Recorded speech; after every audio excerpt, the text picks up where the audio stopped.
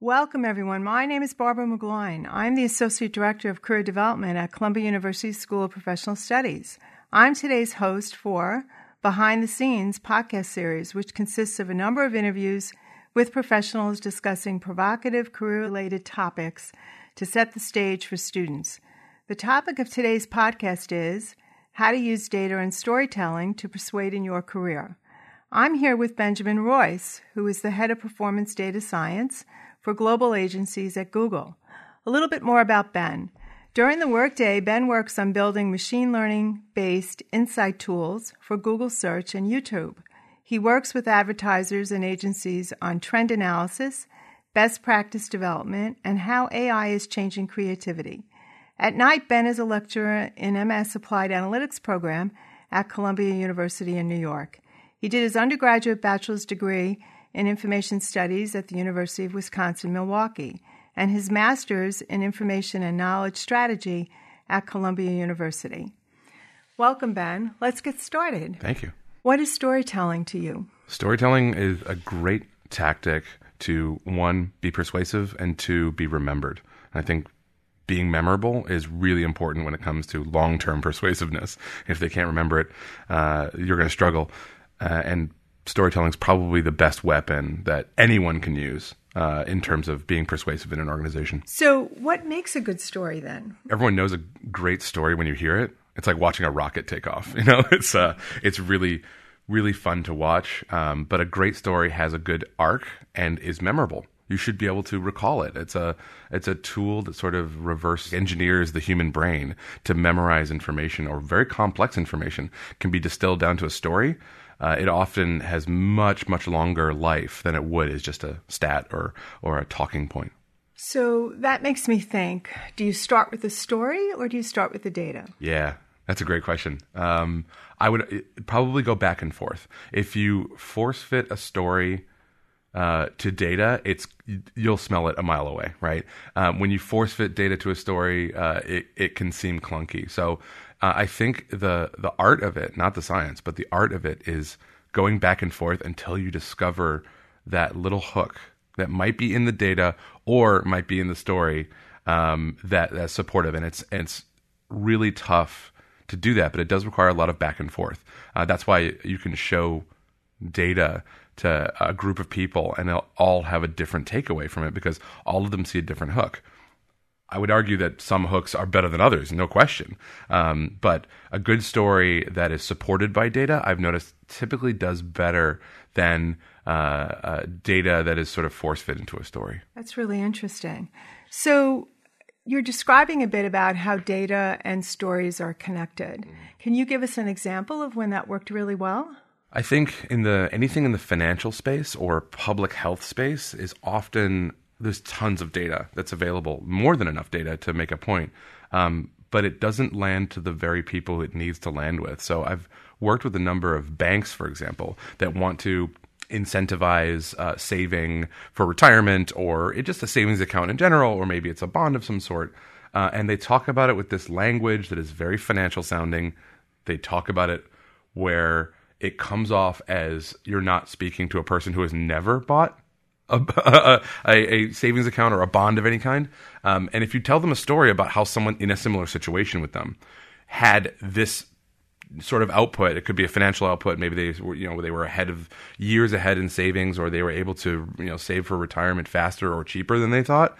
All of a sudden the concept lands. Other examples are in politics and in public health. One of my favorite ones is the income inequality argument in the United States, which is actually a really complex issue, is how much wealth is distributed across the spectrum of the population. And I saw a video that used visualization through a very simple data set to make the case is that three different versions of the data. And they said, one is this is what people think the ideal distribution should be. And the second one was what they think the distribution actually is. And then the third one was what it actually is. And all three of them were very different. And they used the transitions between them to show what you think it should, and what it is are all very different. And it was a very complex big data set that was simplified to a very simple visual, and then was compared across three. And I think the rule of threes is a great way to use that. Is there are three perspectives to anything at least. So that was a really good way to communicate wealth inequality in the United States, and to sell financial products that are usually kind of boring to most people. That is a great way to make it clear on what is important and why it matters to them. And visualization through data and therefore storytelling can do that. So given the complexity of a topic like that, how do you think that information is best delivered? When it's complex, I mean, one of the problems that I dealt with, I think anyone of an analytical mind deals with, is they process a lot of information better than the non-analytical mind. That's good for them. It's terrible for communications, right? The charts are more complex than they need to be. It should be simplified. So I think one of the best things to do is visualization. And that's why I love a good, well-designed graph or chart is worth, I mean, it's like picture is 1,000 words. A great chart is worth 1,000 data points, and I think that's the best way to do it. And then to connect something that makes it relevant to the user. And that's part of the storytelling thing. So making it either seem like it's them in that situation, or telling them a story of the data that is what they should be doing or what they should care about. You have to make that emotional case. And I don't think we do that enough, and especially in industry, we're unusually bad at it. So it almost sounds like you're weaving back and forth. There are data points, and you interweave the story to tell this much longer narrative. Am I understanding that correctly? Yeah. I always start with data. I think that's a good premise to be on. It means you're not off in really weirdo territory, right? And you can do that if you're not careful. Start with data and then find the interesting things that surprised you in that data set. And there's always something. Even if the chart is flat, there's something interesting about why is it flat? Shouldn't it be growing? Or maybe we can track it over time, or maybe we can look at compared to averages or benchmarks. There's all sorts of things we can do to find something interesting. And I really don't believe people when they say there's nothing interesting in the data. That just sounds like you didn't go deep enough. And that's why I focus a lot on data literacy as a core competency, is because you won't be able to find that interesting data hook if you don't have basic data literacy working with you. And what about your audience? How much do you vary the content given your audience? Not a lot. Actually, the human brain doesn't change by industry, right? The way we process information is quite simplistic. The simpler, the better, almost always.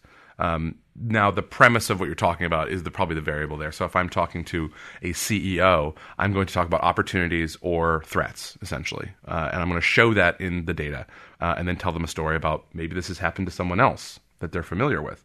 Or here's the possibilities of what I see. What are you going to do about it? Versus if I'm talking to a CFO or I'm talking to anyone in the finance realm, I'm going to talk about value and investment, right? And that might have opportunity, but I'll probably change the story a little bit or the output, but the data should stand on its own. It should stand on its own in terms of if it's valid, the story on top of it should be adjusted to the audience. So that's a great segue. Let's talk a little bit more about how data and storytelling can be used to persuade in your career, specifically in presentations and interviewing, because that's a different type of audience. We work with a lot of data. I personally work with data every day. When I look back at what did people remember about what I said, it's funny. They're like, oh, the guy with the spider chart, the guy with the big messy thing. Like one of my tools that creates a big complex network graph. One of my managers just said the thing with all the tiny ants all over it, right? It wasn't the engineering that went into it. It was the output that they remembered, and that's the visualization argument. But more importantly, they remember, I remember you said that you found X, and they'll remember that. Like, how did you get there? They don't remember the name of the tool. They don't remember the report name. They barely remember my name, but they do remember what I said that sparked their interest. And you can see in an audience when you're talking, even in meetings. It doesn't have to be a presentation, a big one. In meetings, you can see when people sort of perk up, right? Like that's why I say great storytelling is like a rocket taking off. It's hard to look away from a rocket taking off. It's an amazing feat, and you don't want it to go wrong. There's a lot of tension there, right? People don't want you to fail. I think people forget that when they're presenting or they're talking or they're just speaking up in a meeting. They want success. Everyone pretty much is rooting for success. And if you can get that little hook that people remember, it will spread like wildfire, and it'll have way more influence than the amount of meetings you can possibly have or the amount of presentations you can possibly give, right? A really good talking point that is data focused, is defensible, and can spread really far. And then when people are looking for that answer or looking for something similar, they'll come to you. This is just great career development in general. So that almost argues for simplicity in your messaging. Mm-hmm. The more data fluent people become, I feel like the worse they get at communicating it. It's sort of like an inverse graph. And because, they're focusing on process and they're making sure it's good and they're making sure it's thorough and they've found everything, right? Which is good. You want that. The challenge has become, how do you dumb it down to the thing that really matters to the people who didn't go through that process? And that's hard. It's like really, really creative minds often go through quite a ridiculous process to get to that really simple thing, right? I think they know the value of simplicity. I think the data community could take a big lesson from the creative community on that one. But yeah, it should be whittling it down and removing anything that doesn't ultimately support your point. And even then, if it only barely supports your point, you should consider getting rid of it. Simplification is more important than showing how thorough everything was all the time. So that presents real challenges if I'm a candidate in an interview situation. Let's consider that scenario for a minute, because the tendency is to think I have to persuade them to hire me. So I want to give them as many data points as possible to move that needle to a yes. Yeah. How do you think about a situation like that? I would take the position of a little bit of empathy towards not necessarily the employer, but to the interviewer. I've interviewed probably 100 different analysts or data scientists. I've found patterns in which ones end up doing better in the end, or where they end up even.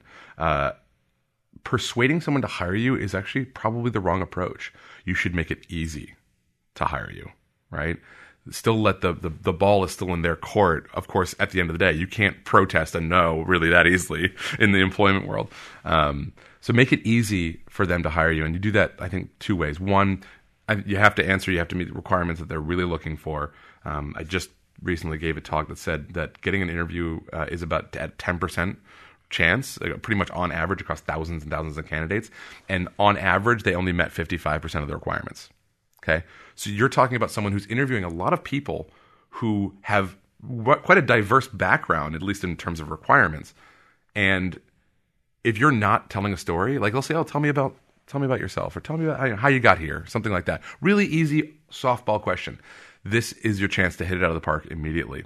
You should know your life story, and it should be well defined, refined, and simple. Right? I'll never forget the maybe 7 or 8 years ago, I interviewed a lot of kids that were right out of college. And the challenge there is when they're right out of, this is undergrad, when they're right out of undergrad, there's not a lot of differentiation amongst them, right? Because they're early in their career. That's fine. They have a standard, which is that education, but they don't have great examples to show yet. Some of them have some extracurricular stuff, and that's what separates a lot of them. I'll never forget. This was 7, 8 years ago. I interviewed a guy named Joe, and he told me a story about how he had sort of hacked a remote control boat, and he was tracking the analytics on how efficient he could make the motor.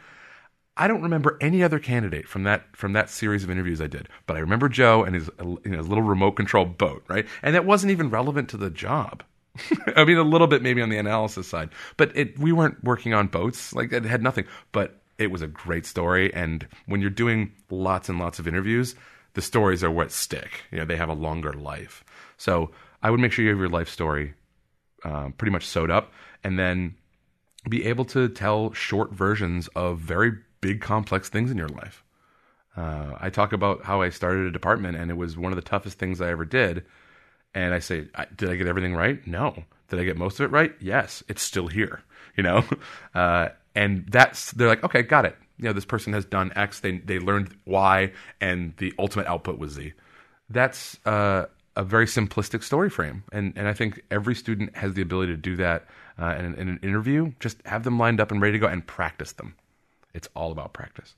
Which is interesting because I think some students feel if I start with a story or if I tell a story, I'll never get to my qualifications. But you're suggesting that you present your qualifications in more of a storytelling format. Yeah, I would. If your qualifications aren't a critical part of the story, well, you should ask yourself a couple questions there, right? You should try and make your story relevant and work them in there. They're not. I've never seen an interview feedback form that was a bunch of checkboxes. I've never seen one. And I've interviewed a lot of people at a number of companies. I've never seen a checkbox system. It's usually written feedback, long format written feedback, and that is very conducive to a story and easily transferable. I would.